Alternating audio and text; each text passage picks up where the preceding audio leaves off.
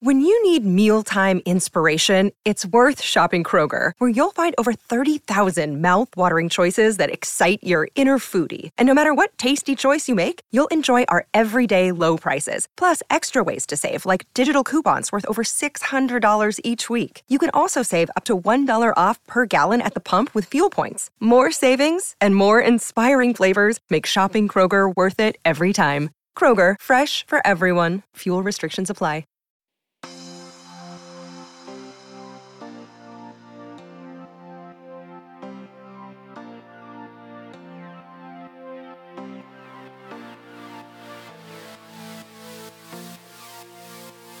Hello and welcome to Outward, Slate's podcast about queer culture, politics, magic, and whatever else we want to talk about, because as Trixie and Katya would say, it's our show and not yours. Actually, it is your show too. We're not quite so possessive about it. It's everybody's show. This is our November episode. I am Brian Lauder. I am finally back from book leave, Yay. My loves. I am so happy to be back in your podcast arms, and what I think I do is edit things at Slate. Allegedly, I don't remember exactly, but I think that's what I do here. Sounds more or less right. No, we're so glad that you're back, Brian. I am, as always, I'm Jules Gill Peterson, and this month, Brian and Christina, I'm going to pause your puberty. So get ready. No. Yeah, sorry. I'm Christina Cauterucci, a senior writer at Slate, and maybe it's like the November of it all, but I'm just feeling extra grateful this month to see your lovely faces on my little computer screen. Oh, I love that. All right, so this month we are bringing you two major trans news stories from recent weeks. One that is not so great, and we're going to get into why that is, and one that is really exciting indeed.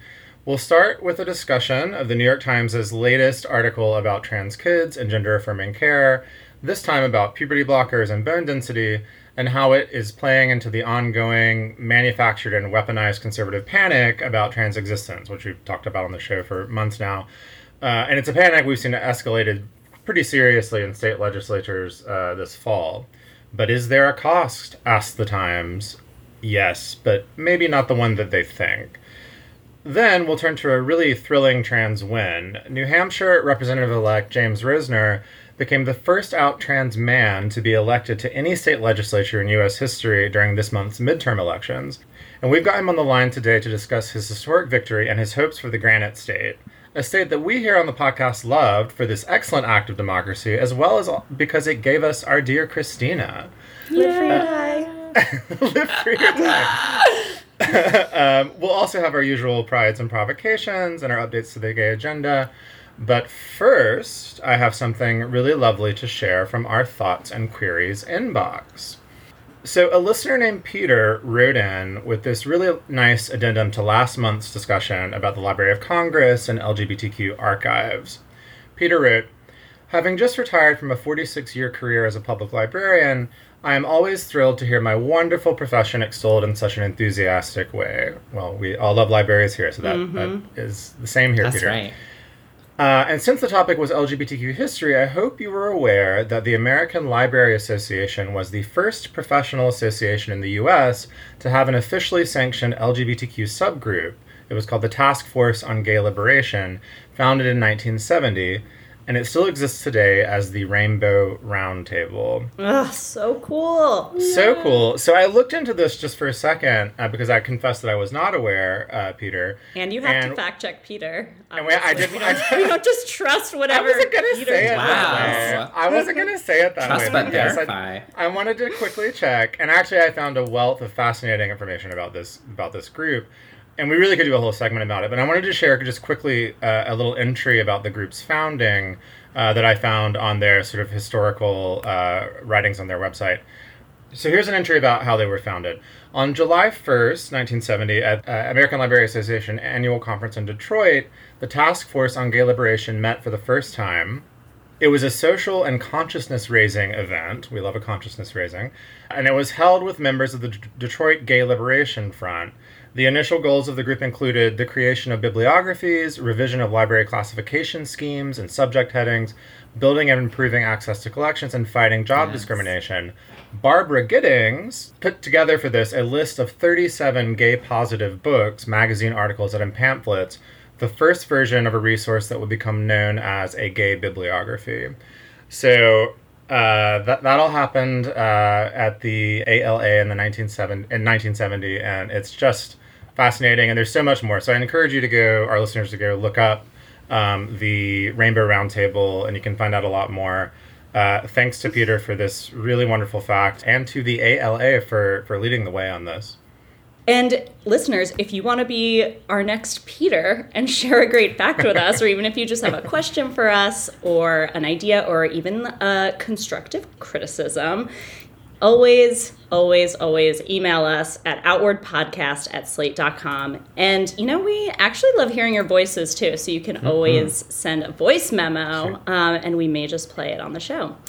Given that the holidays, TM, are coming up, we're collecting any queer holiday quandaries or advice questions that you want us to ponder. We love to meddle and help. So again, our email address is outwardpodcast@slate.com. So now it's time for our prides and provocations. In case this is your first time listening to us, just a reminder, a pride, you could probably guess what that is, and provocations, well, that is a tribute to Bette Porter's seminal art exhibition in the original version of the L Word. Provocations is intended to do just that. Provoke.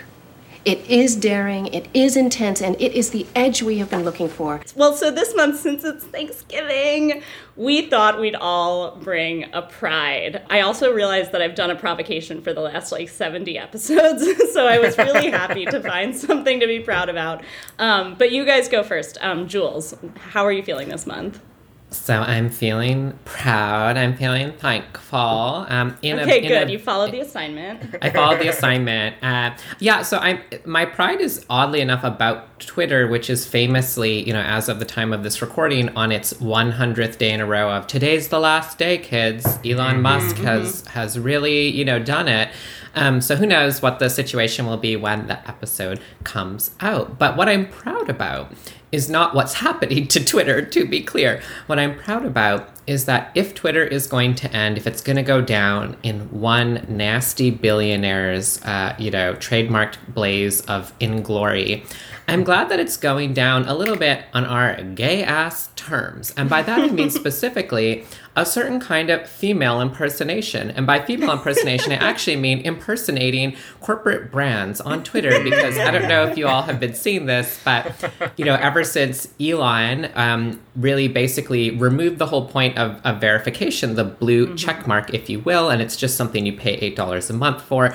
Of course, on the one hand, have a bunch of right-wing neo-Nazi white supremacists gotten verified all of a sudden? Yes, they have.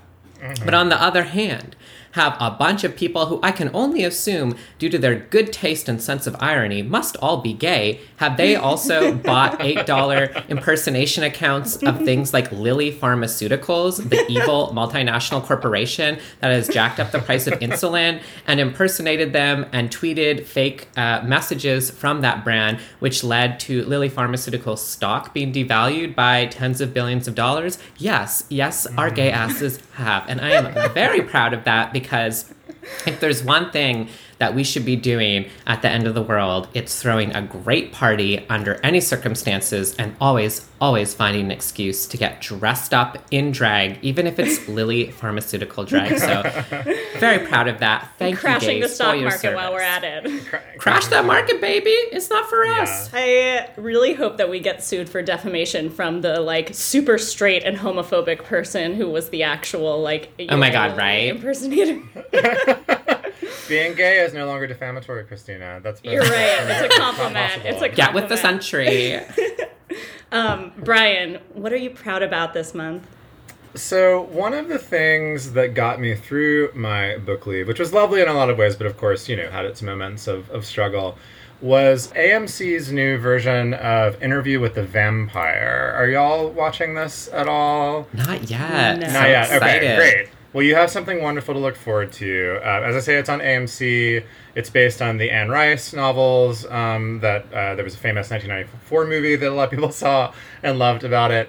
But y'all, it's excellently made for one thing, but it is also the actual gay romantic comedy that we've been waiting for. Whoa. I know last month we spoke about Bros and the nature of the gay romantic comedy. This is what we actually want, I think. They've taken Anne Rice's story and supercharged the gay aspects. And what it really is at core is a queer domestic kind of dramedy. And I'm like often just gasping and cackling at the relationship aspects of the story. Louis and Lestat are this like perfect love-hate bi-gay couple.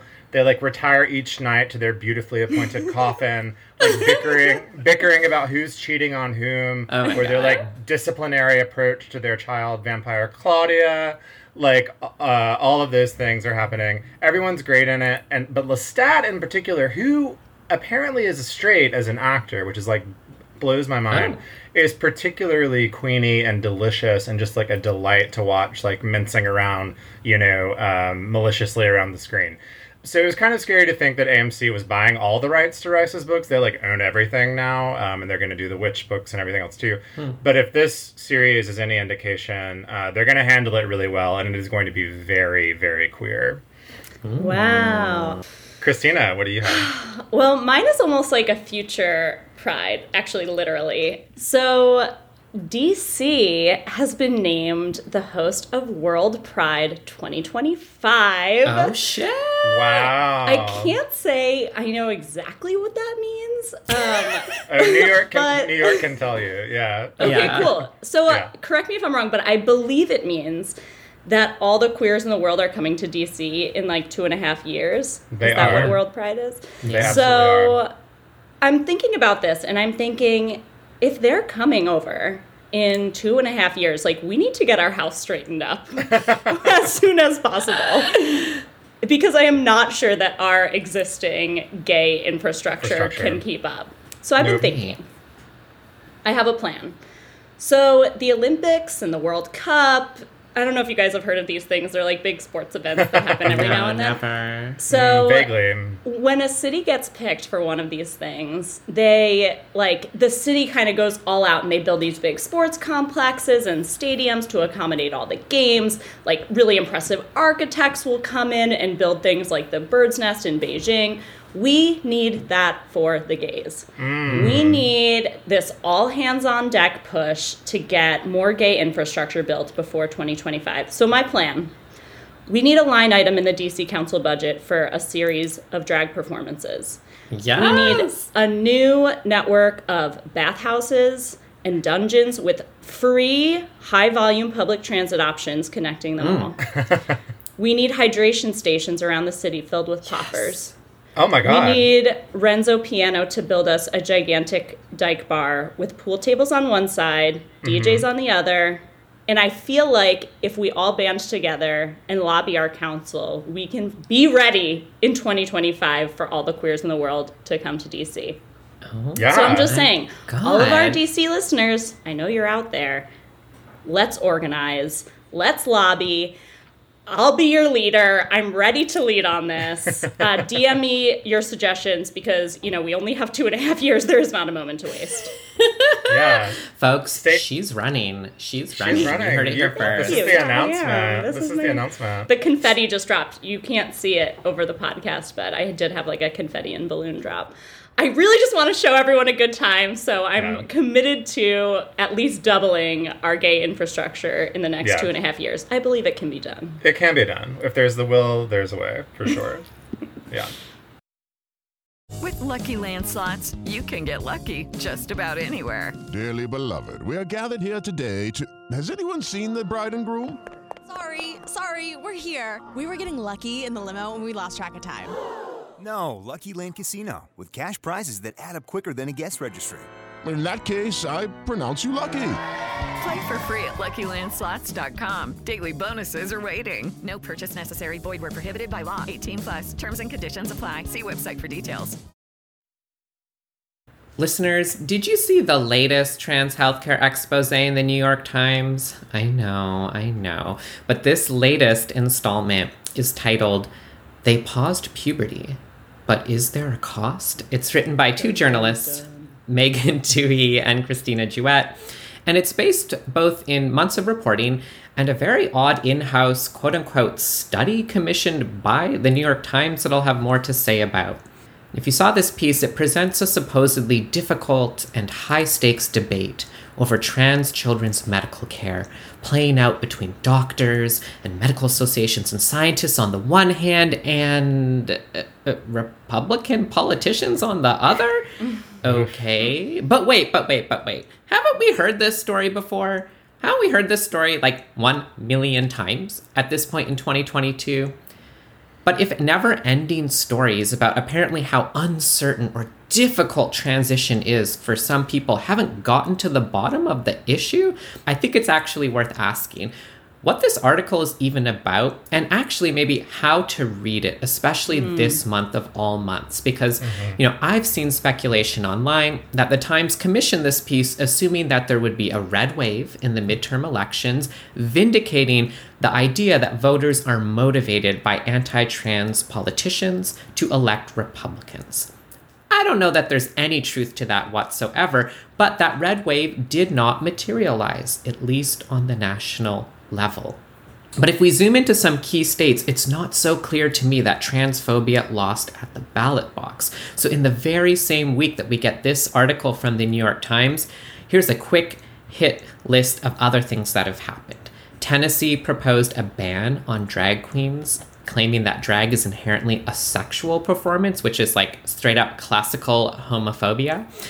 Then Texas filed a bill that would make it a felony for a venue to host a drag show if that venue ever permits minors entry at any time. And how does that bill define drag?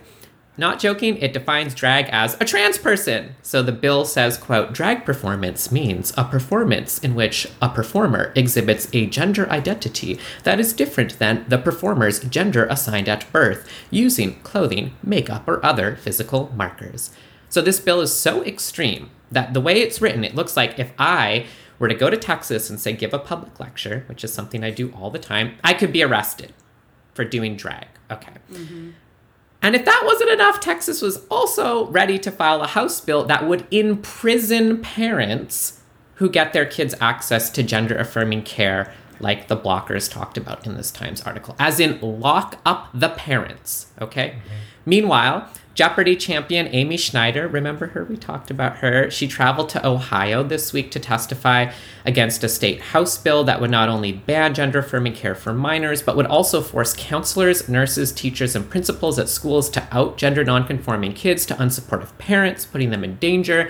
We've also seen a new state Senate bill in Illinois that would ban trans kids from playing sports. And Virginia also released a bill in its state house to do the same, also opening the door to genital inspections of school-aged children as its enforcement mechanism.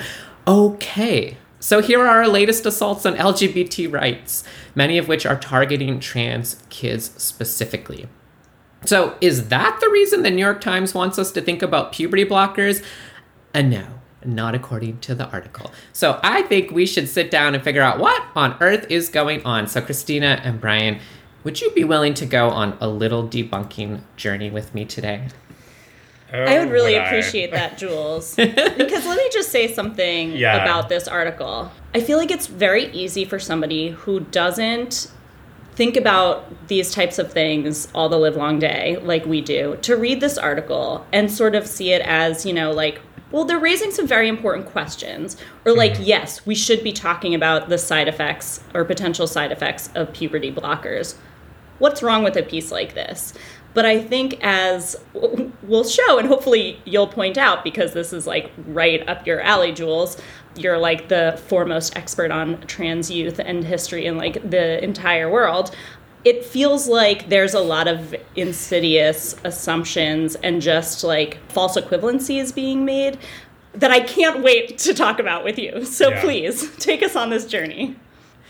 Yeah, well, you're totally right. I mean, This article that, as Michael Hobbs, a reporter who's really been keeping tabs on this genre of just asking questions journalism, pointed out, the article actually never marshals any real evidence for its lead worry. So let's get into the lead worry. What actually is the concern about puberty blockers? And I'll get into what those are in a moment, but I actually think it's good to start with what the article says we should worry the most about. And it turns out the biggest worry is about a possible future problem. Really, really exciting. Bone density issues in adulthood for people who pause puberty in adolescence. So in other words, the big concern about people who pause puberty supposedly is just a side effect, right? This is a very normal thing when you go to the doctor and you're prescribed a medication, even if you just buy an over-the-counter medication at the pharmacy, side effects. Yes, this is a very normal thing that you have to consider. And obviously we all make decisions, right, based on the possibility of what the medication could do that could be positive in our lives and the potential risks of side effects. So it's already when we arrive there, okay, duh, side effects, that's a normal thing that you do and deal with in medical care. And so the issue is that if you pause puberty, it's possible, your bone density over time, might be a little lighter than you would want it. But, does that mean we have no idea what to do about this? Doctors are completely in the dark, have no way? No, actually, of course, every single doctor who prescribes puberty blockers is very invested in managing bone density. They know this is an issue, so it's very likely that they'll, want to keep monitoring bone density levels, do testing, and, managing that really involves basically, I bet, what all listeners could guess right off the bat. Vitamin D, calcium supplements, take care of your bones. Kids and bones already a thing. How many annoying milk campaign ads did we have to grow up with? So, the question that brings us to is even let's say if there is actually, it turns out, a really heightened risk that you might be susceptible to fracturing a bone in adulthood if you suspended puberty, which is what the Times says is the issue, right? That might be a problem for some people. Is that really a reason to stop trans children from being allowed to transition when we know that not being allowed to transition is something that causes serious distress, suffering, right, and even put your life at risk because it's so painful to have to go through puberty you didn't want? And I just, always want to, put this back to people, right? Put yourself in the shoes of someone like this. Imagine if you were at the doctor's office and your doctor's like, well, there's a life-changing medication I can prescribe you that will make you feel happy at home in your skin and give you autonomy and control back of your own life. Well, shouldn't it be up to you to decide if that's worth any potential side effects? Or in this case, obviously, because we're talking about people who are minors, it's something you have to talk about, with your parent or guardian in concert with your doctor. And so, one of the things that Michael Hobbs pointed out on Twitter talking about this piece that I really appreciated is that he said that the objections to gender-affirming care are the objections to basically all medical treatments for children, right? Either we trust adults and doctors to make decisions for kids or we don't. But only the services aimed at marginalized populations, Hobbs said, are held to this standard, right? And so the Times sort of just presents us this kind of issue of bone density as if it's really supposed to tug at our heartstrings. But I don't know about you. Obviously, I'm so biased. But I'm if bone density is the only skeleton, pun intended, you can pull out of this closet, honey, that don't impress me much, as Shania Twain famously said. Well, what do you make of this bone density? Doesn't it just feel like such a baroque issue? One of the things that really stood out to me in this piece as a huge, rotating red emergency light emoji was one of the anecdotes they pulled out. As an editor of this piece, I'd be this, what you're saying here doesn't make scientific sense. The anecdote talks about someone, a youth who was on puberty blockers who ended up stopping because a bone scan showed that their bone density was alarmingly low. And it says, that problem was caused by the blockers. But it also said that was the only bone scan that had ever been performed on the patient, and it was well into their treatment. So we actually don't know what their baseline bone density was. So how can you say that the problem was caused by the blockers if you only, and that also seems like poor care from that doctor, because obviously you should be, if you know that this is a potential side effect of a drug, a good doctor providing good care would be providing a bone scan at the outset of treatment and regularly throughout the course of treatment. It just felt okay, also this is one anecdote that you've pulled out so that already does not exhibit a trend. And number two, it's just bad science that would never actually be published as evidence of anything. Yeah. The question itself, I think, is like a legitimate question. Like, as you were saying, Jules, like, it is right to be concerned about medicine and side effects. That is something that we live with as consumers of medical care, like, in the world. So I don't think anyone is coming at this saying, like, this shouldn't be asked or shouldn't be, like, examined or thought about. Of course, the doctors and the patients and the parents that are already in this situation are thinking about it. So I don't know that the New York Times like needed to come in and like do it for them. They're aware of this, right?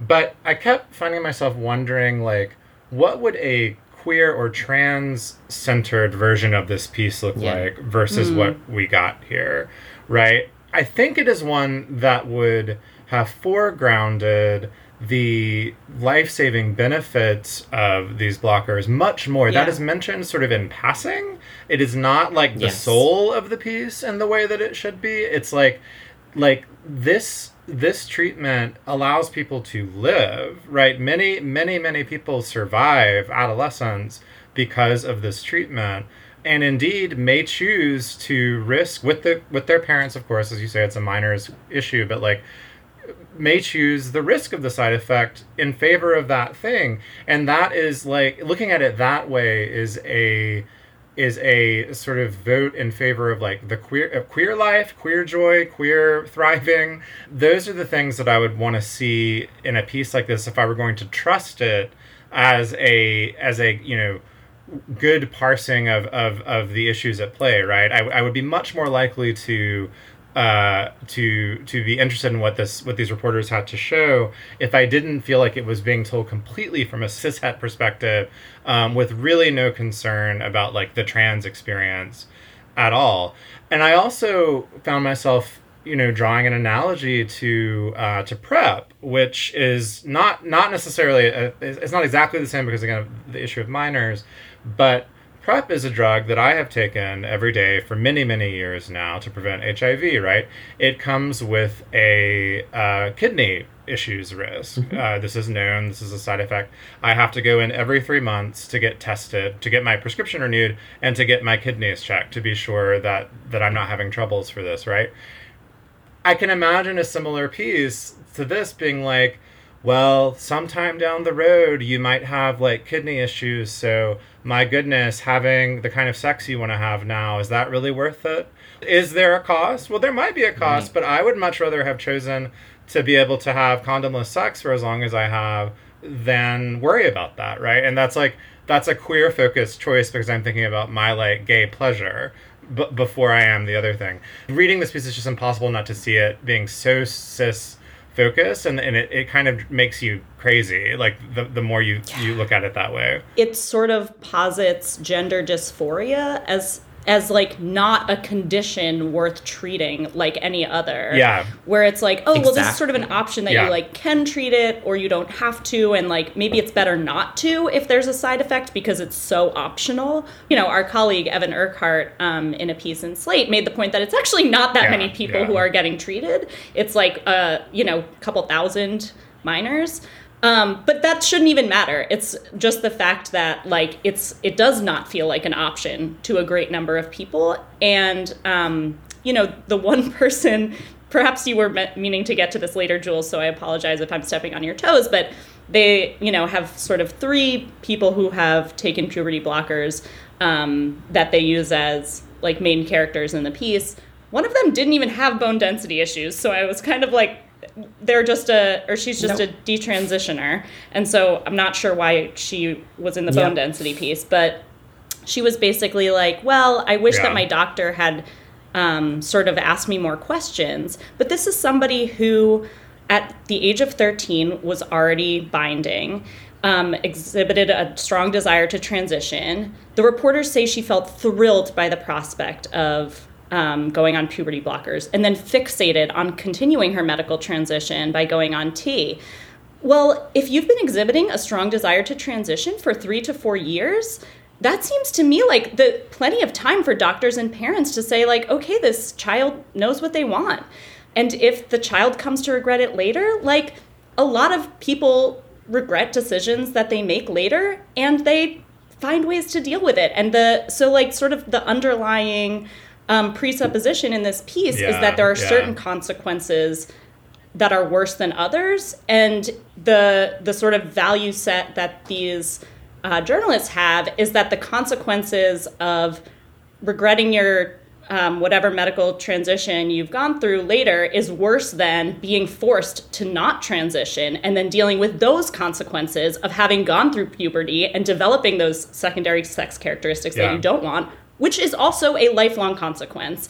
And yet it's a much smaller percentage of people that undergo the first set of coming to regret it later. And so it makes no sense to me. And indeed, Brian, as you said, it would only make sense from a very cis-focused perspective to consider those consequences of like a detransitioner worse than the ones that, a trans person may suffer. Yeah. I am so glad you both brought those points up. It's so helpful. And maybe for listeners, I want to offer a few little debunking points, but then shift back to that question of like, well, what's the real question here? Because there is actually an important question, and it's almost the opposite of what the Times thinks. But right, that the piece really only has 2 points, right? One is that bone density is somehow a big concern. It can't really marshal any explanation for why with good data. But the other point, which we hear all the time, right, is like, well, okay, maybe it's okay when real trans kids transition, but there's too many of them transitioning right now, right?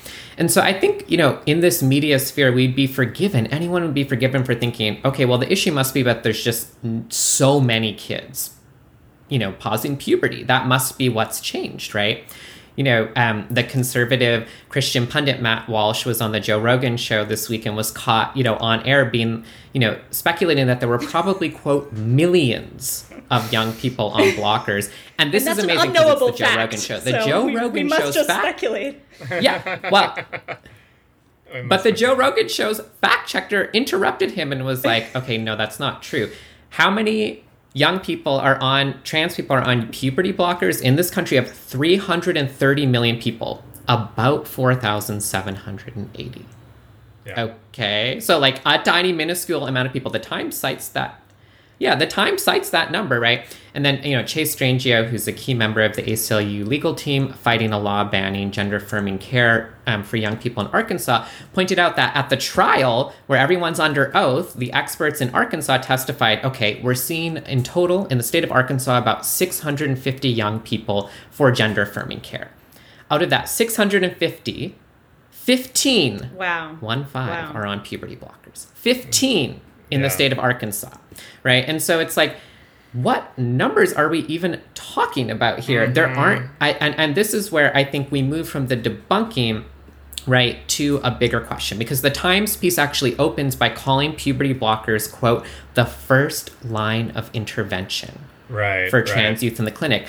I don't think that's actually even true. Every single gender-affirming healthcare provider I've ever talked to that sees youth has said the exact same thing to me. Almost no kids take blockers.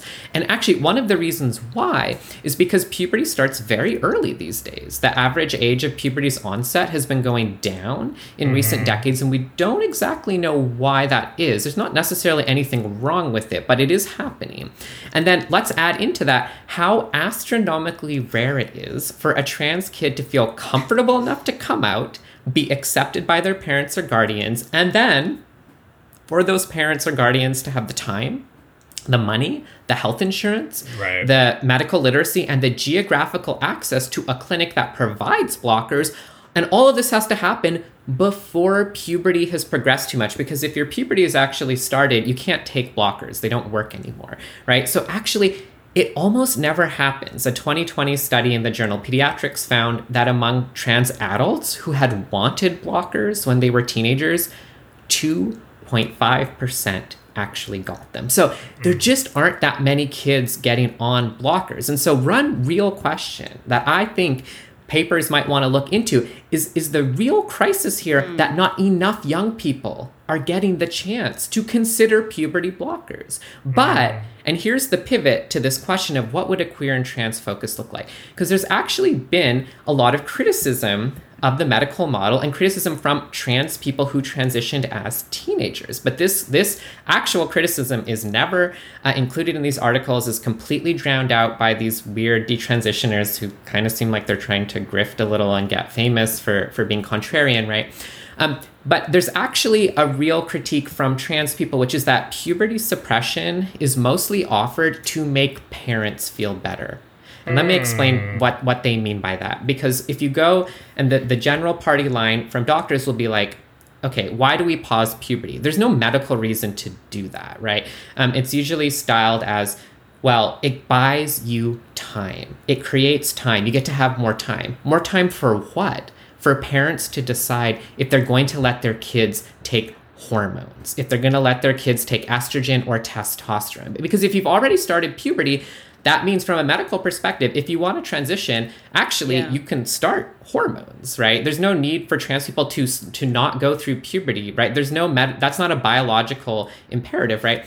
So puberty blockers have been designed in part because what doctors will sort of say is, parents, you can hold your child in suspension for a year or two while you're deciding if you're going to let them transition. Because obviously taking hormones does change the body, whereas puberty blockers, once you stop them, everything will just restart. Puberty blockers don't have any permanent effects except maybe this bone density, side effect. And so, this is the real question, I think, right? We know that most trans youth who do get on blockers, as many as 98%, according to the Times, will go on to take hormones. Because, if you're going to go through all the hassle of getting on blockers and you're one of those very few kids who did, you probably know that you're trans, right? Mm-hmm. One detransitioner story anecdote set aside doesn't get rid of that 98% number. There is a plausible argument, and we could interpret all the data that the Times says it's interpreting to say that the current medical model is too conservative, and it's actually very inhumane because it forces children into a kind of suspended animation while adults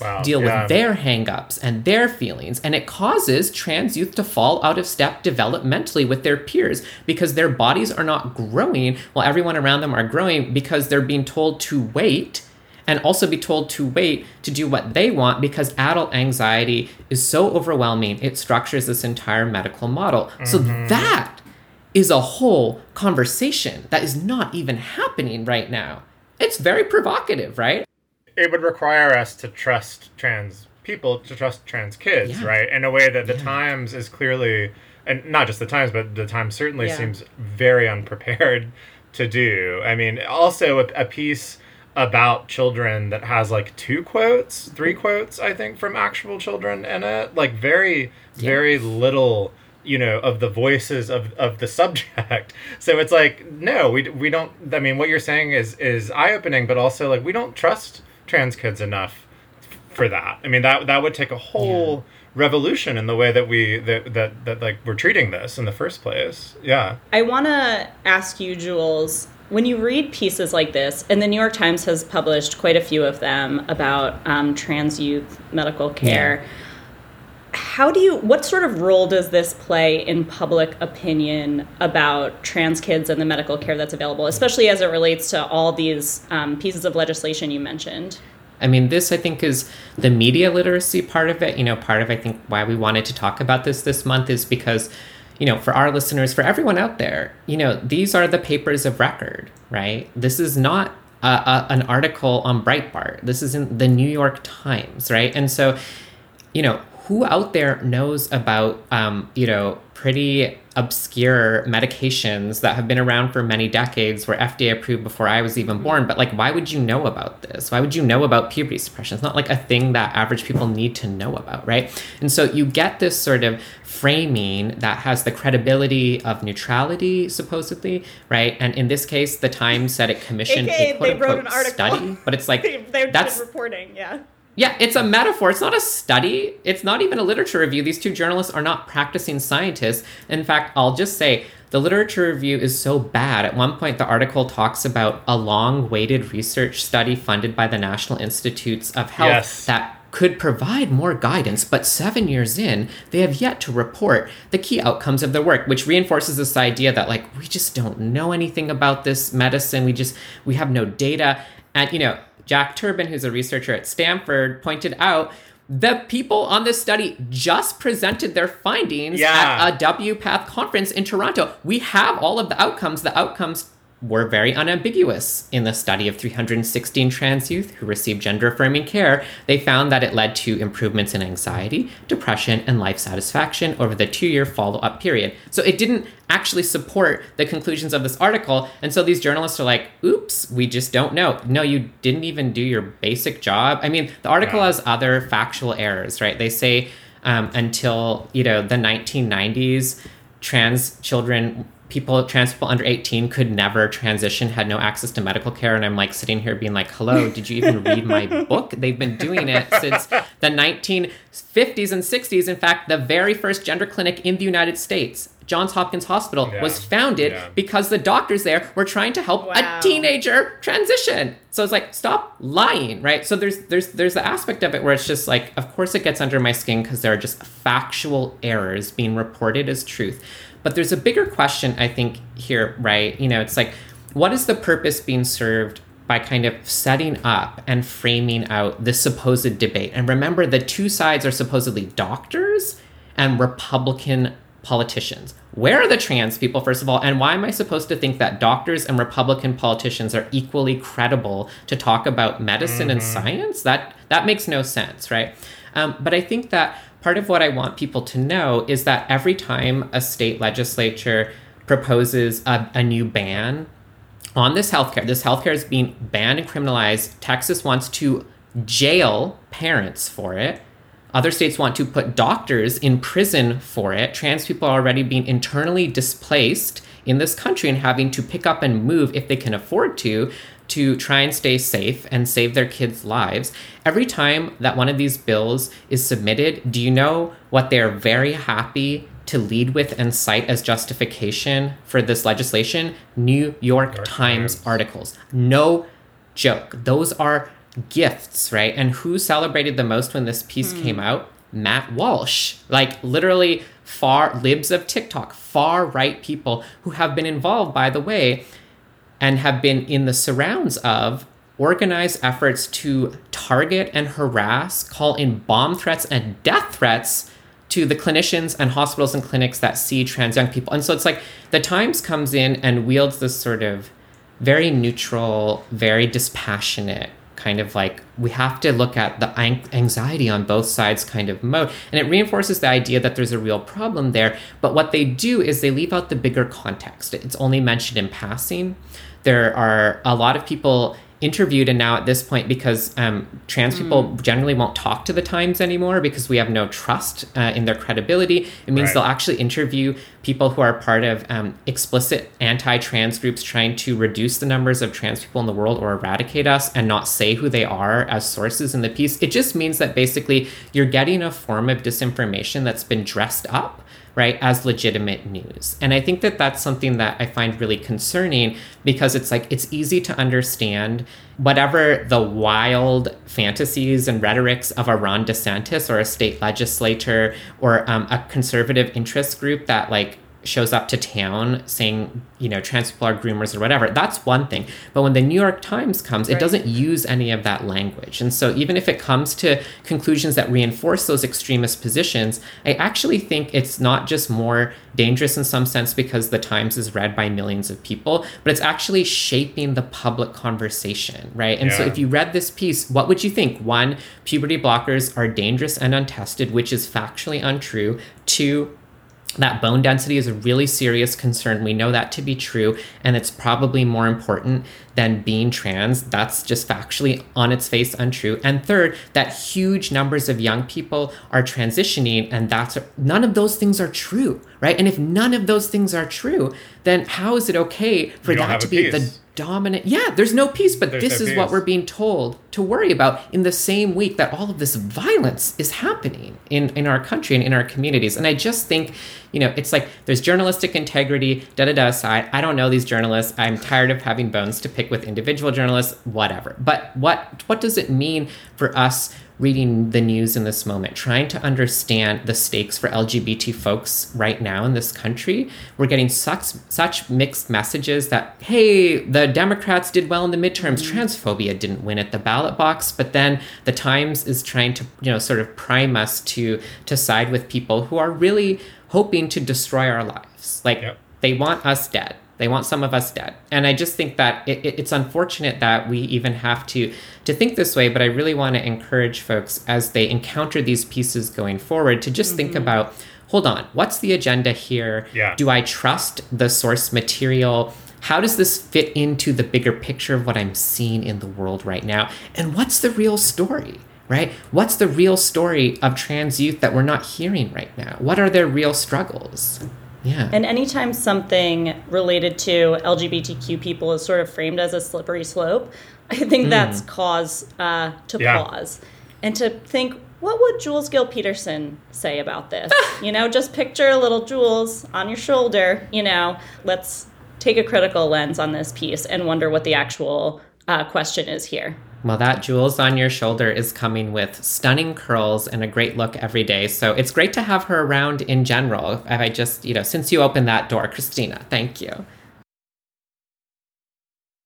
You might have heard that Republicans were expecting a red wave this midterm election, and unfortunately, it did not really materialize. It was more like a trickle. But you know who did sweep their way into hundreds of political offices across the U.S.? The LGBTs. It's being called the rainbow wave. Maybe I'd rather we call it like the lavender gush or something equally slightly gross and euphemistic, but no matter. More than 430 LGBTQ candidates won their races this year. That's 100 more than 2020, the last major election. And that was already a record. So we're taking over politics in the U.S., and we had a 60% win rate in our elections. I'm including myself in this group, in our elections this year. Why? Why are the LGBTs doing so well in politics? Well, we're smart, we stay on message, and we do very well on camera. So as we all know, representation qua representation does mean something, but it's not everything. So today, we wanted to talk to one of this month's election winners about what it means, substantively, to bring a queer and trans perspective to a legislative body. James Rosner is 26, he lives in Concord, New Hampshire, and this month, he became the first out trans man to be elected to a state legislature in the U.S., which means when he's inaugurated, he'll hold the highest elected office of any out trans man in the country. Ever. That's happy. It's also sad in a way that he's the first. But James, we are so happy to have you here. Welcome to the show. Yeah, thank you so much. I am happy to be here, and I really appreciate, I think you touched on some really important points to me. The fact that this is history in the making, me doing this, but also it's just kind of sad that it hasn't gotten to this point. I sort of see it as I just happened to be the first one to do it. Because I know so many trans people who have been like, oh yeah, I thought about running, or I wanted to run, and I'm just not in this place where I can. So I'm super happy that this win means so much to so many people. And also, I feel like in the grand scheme of things, it's so small compared to what can be done and what will be done in the near future. You know what I mean? And also that representation, as much as it is important, it's not everything. So even if people are not inspired to run, anything local is super important. Being a state rep is important to me because it is local politics, and that's where a lot of these things happen. So that's where I'm most excited. I really appreciate everyone being super psyched about this being the first, but also I'm kind of here just to help my community with all of the things that are happening. As we very well know, everything's happening everywhere. So tell us about why you decided to run for office. This is your first election, right? Yeah, this is my first campaign, my first election, and I was kind of really inspired by it being a really difficult, tumultuous time. I don't know if I'm just a glutton for pain, but I'm like, this is like a really tough situation and somebody needs to do something, and why is that not me? Politically, we've been in a really fun place as a country. And by fun, I mean like that super ironically. Yeah. The political climate has been kind of nasty for a while now. We've just been seeing some across-the-board behaviors from the right that I think need to be met with a resistance, or at least some type of counter that is different to what we've been doing, because obviously that's not working to stop them feeling so emboldened. And that sort of right-wing call to arms, if I dare say that, I don't think is going to stop anytime soon. The definition of Republican is changing. I think that the definition of the right is changing, and I think that in response to that, the left also needs to use all tools at their disposal, as well as, try new things. Are you speaking specifically about attacks on trans people? Yes, and so the New Hampshire Divisive Concepts Bill has really affected the way teachers can talk about the history of race and the history of racism in this country. And it really puts a pressure on teachers to not speak about racism as if it's a systemic issue and only as though it's like a personal prejudice. As well as New Hampshire has just experienced its first abortion ban in modern history. We now have a 24-week abortion ban, whereas before we had no restrictions. And this ban does not have any exceptions for rape or incest. For a long time, it did not have an exception for fetal anomalies. Some really amazing people pushed really hard to get that put in.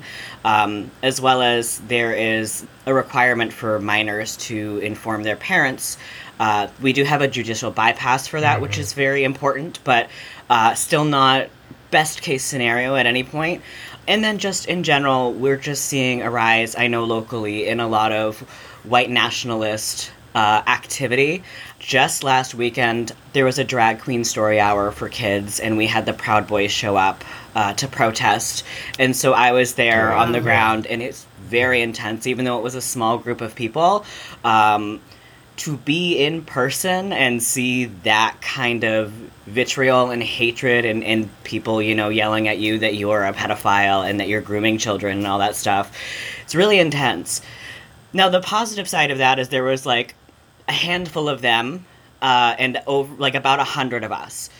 And so that's kind of what I've seen throughout my campaign is that, like, yes, there is this really nasty, small fringe of people, and also the grand majority of people don't actually agree with that, don't want to be represented by that, don't think that's cool at all. A lot of people don't know what to do about it. A lot of people are afraid to do something about it.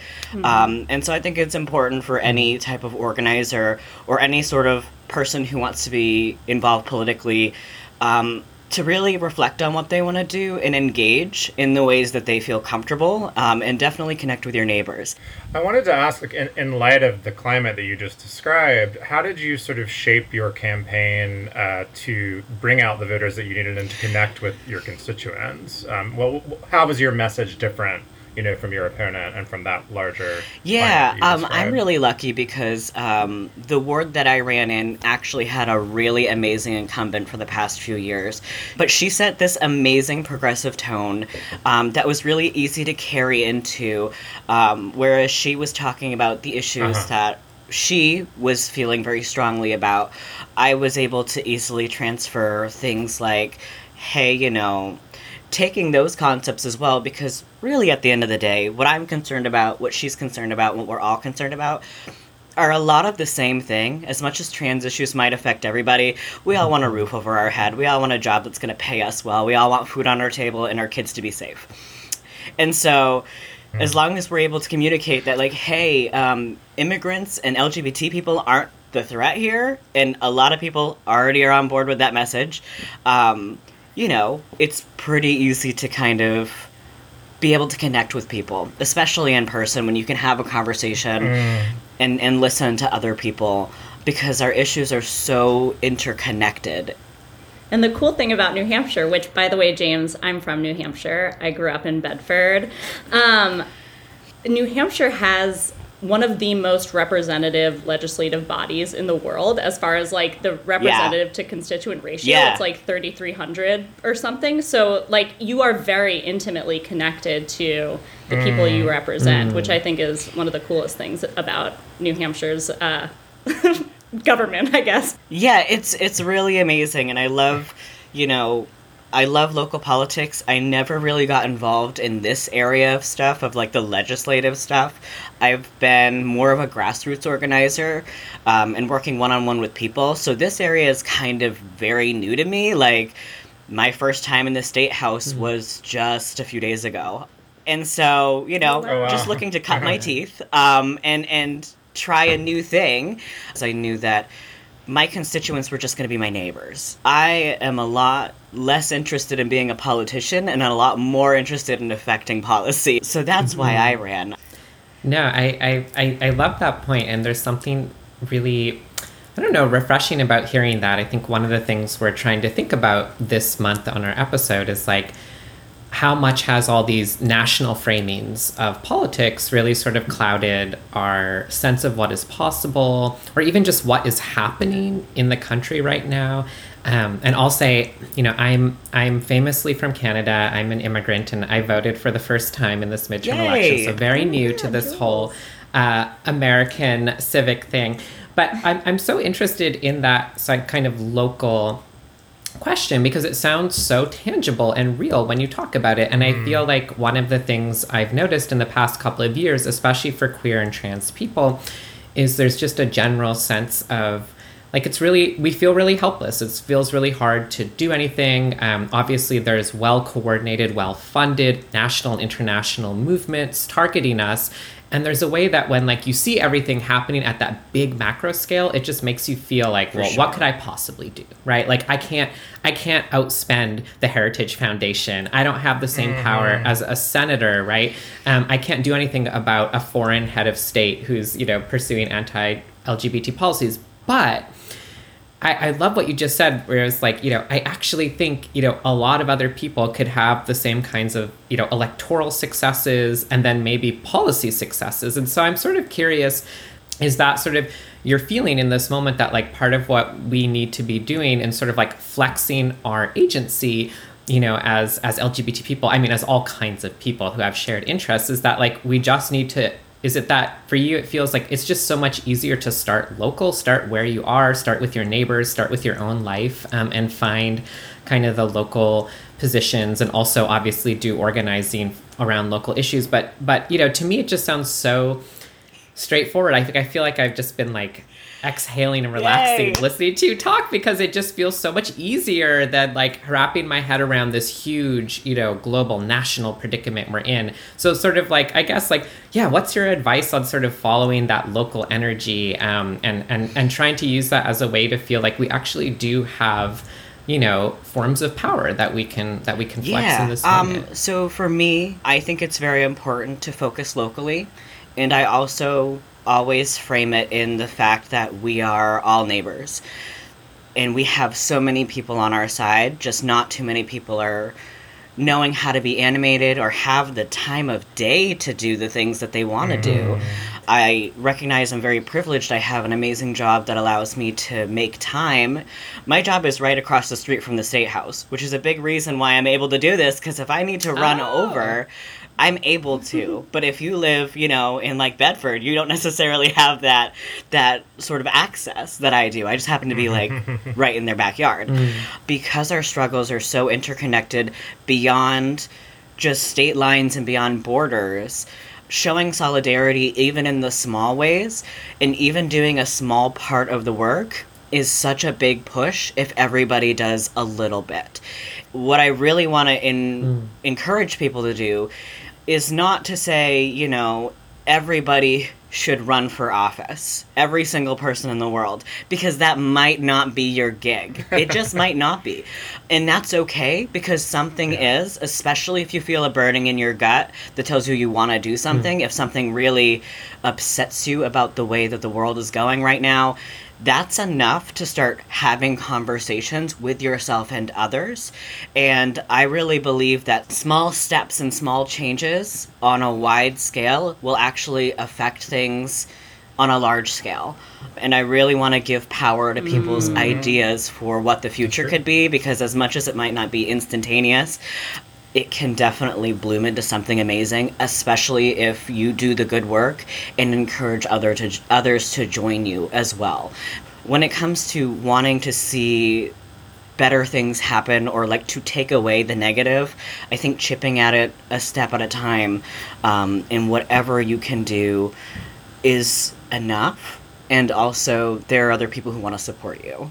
James, I know that there was a bill in New Hampshire that failed that would have required people who work at schools to report students who are trans or, questioning their gender identity to their parents. That bill did not pass, but obviously there were members of the legislature who supported it. I'm wondering, as you go into this legislative body, are you feeling called to talk to some of those people who are pushing that kind of transphobic legislation and attacks on trans people? Or do you sort of consider them, not worth your time and energy, and your job is more to build power among people who support trans rights? I usually approach things as nobody is a lost cause until they prove themselves to be one. And, nice. I think that for a lot of these people, the only information that they have is the information that's been fed to them. If you're only exposed to that side of things, like you're not going to know the difference between a drag queen and a trans woman. You're not going to know that gender transition isn't grooming, because you have this very narrow lens of what that actually means. And if it's the only perspective that you've had, I can sympathize with how that would add up without the rest of the world's context. And I think that's the reality for some people. Now, some people do really want to be willfully ignorant, and some people are really dedicated to that cause of being like an anti-everything.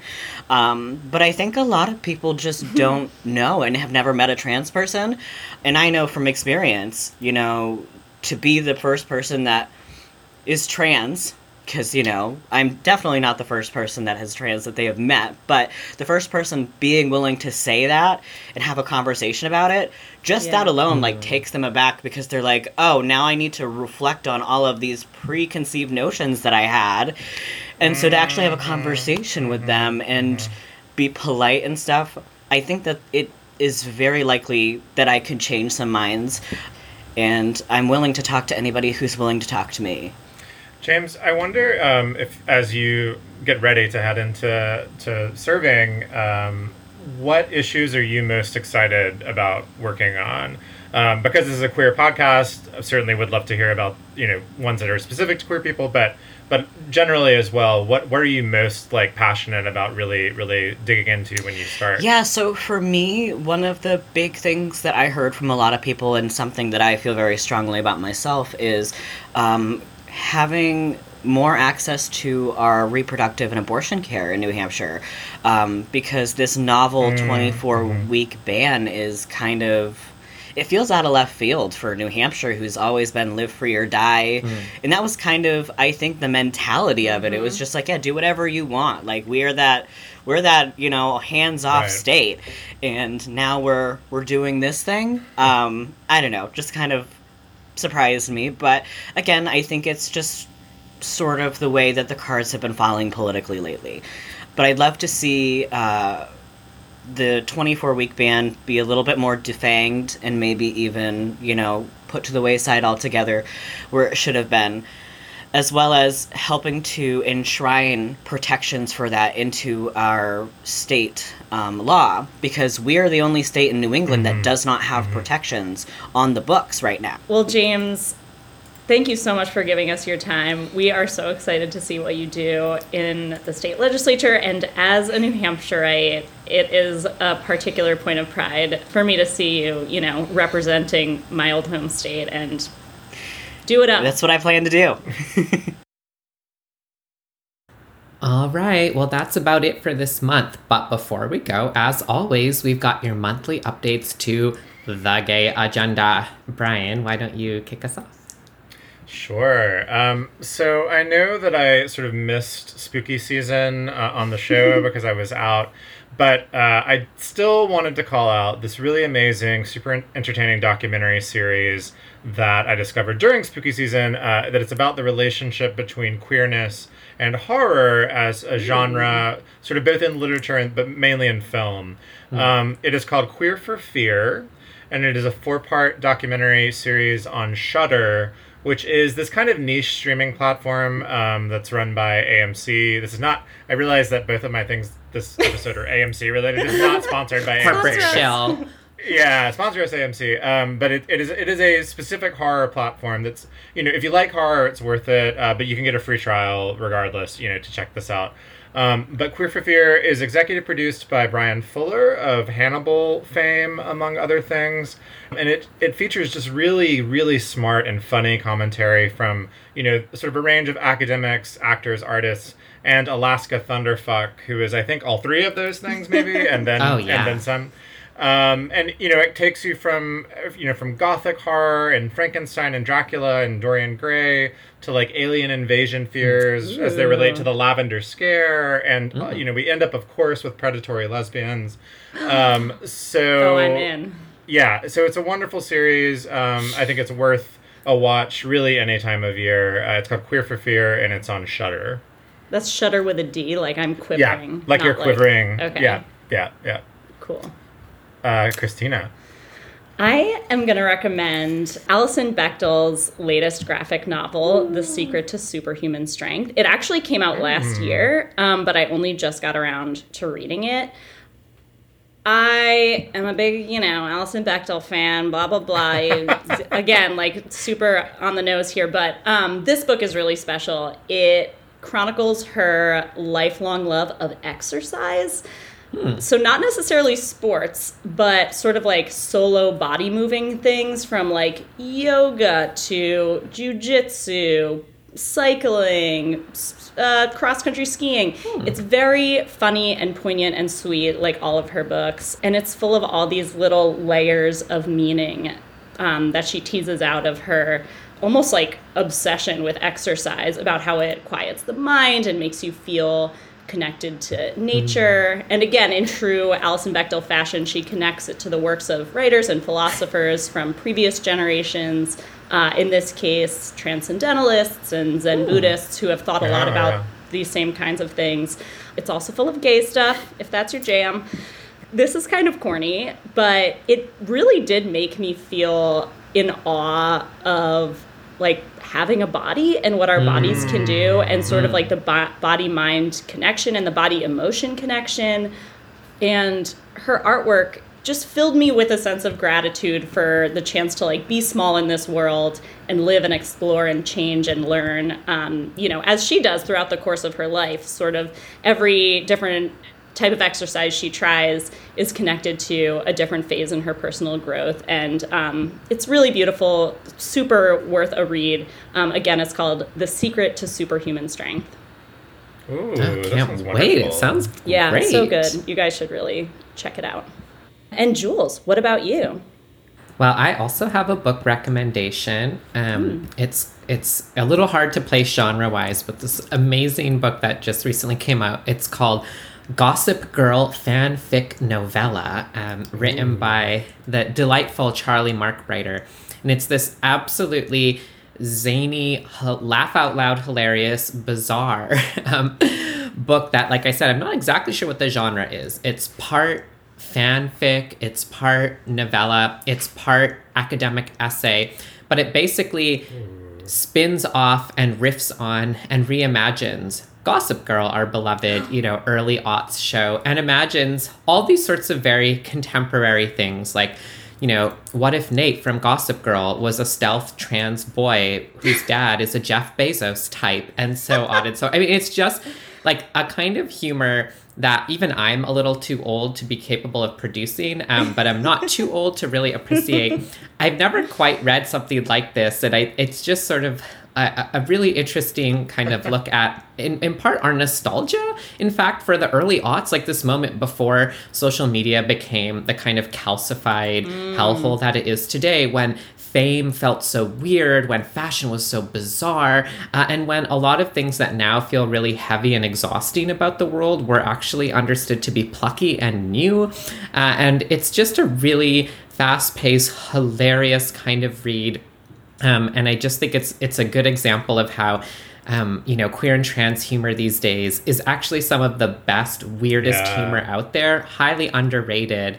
And so whether or not you were a super fan of Gossip Girl or not, I think you'll love this. And it's actually a lot better than the Gossip Girl reboot or sequel show. Oh my God. So, I didn't even dare watch that because I liked the original too much. You won't like it. You won't like it, but you will like Gossip Girl fanfic novella. Highly, highly recommend. And for listeners, this is not a vanity plug, but it's an Easter egg.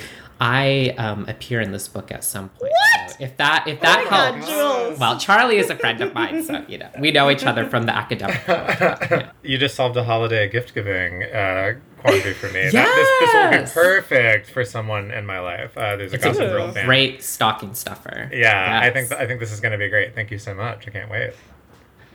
All right, that's about it for our episode. Listeners, as always, you can and should send us your feedback and your topic ideas at outwardpodcast@slate.com, or find us on Facebook and Twitter, as long as Twitter still exists, at Slate Outward.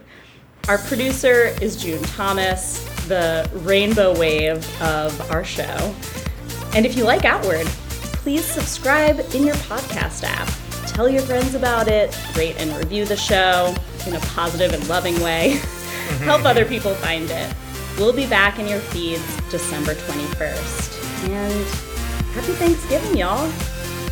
Yeah, Happy holiday. Thanksgiving. Happy holidays. Stay gay. Bye. Bye.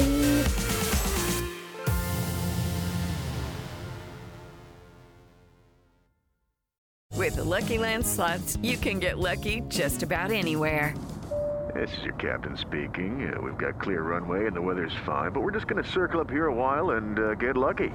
No, nothing like that. It's just these cash prizes add up quick. So I suggest you sit back, keep your tray table upright, and start getting lucky. Play for free at LuckyLandSlots.com. Are you feeling lucky? No purchase necessary. Void where prohibited by law. 18+ terms and conditions apply. See website for details.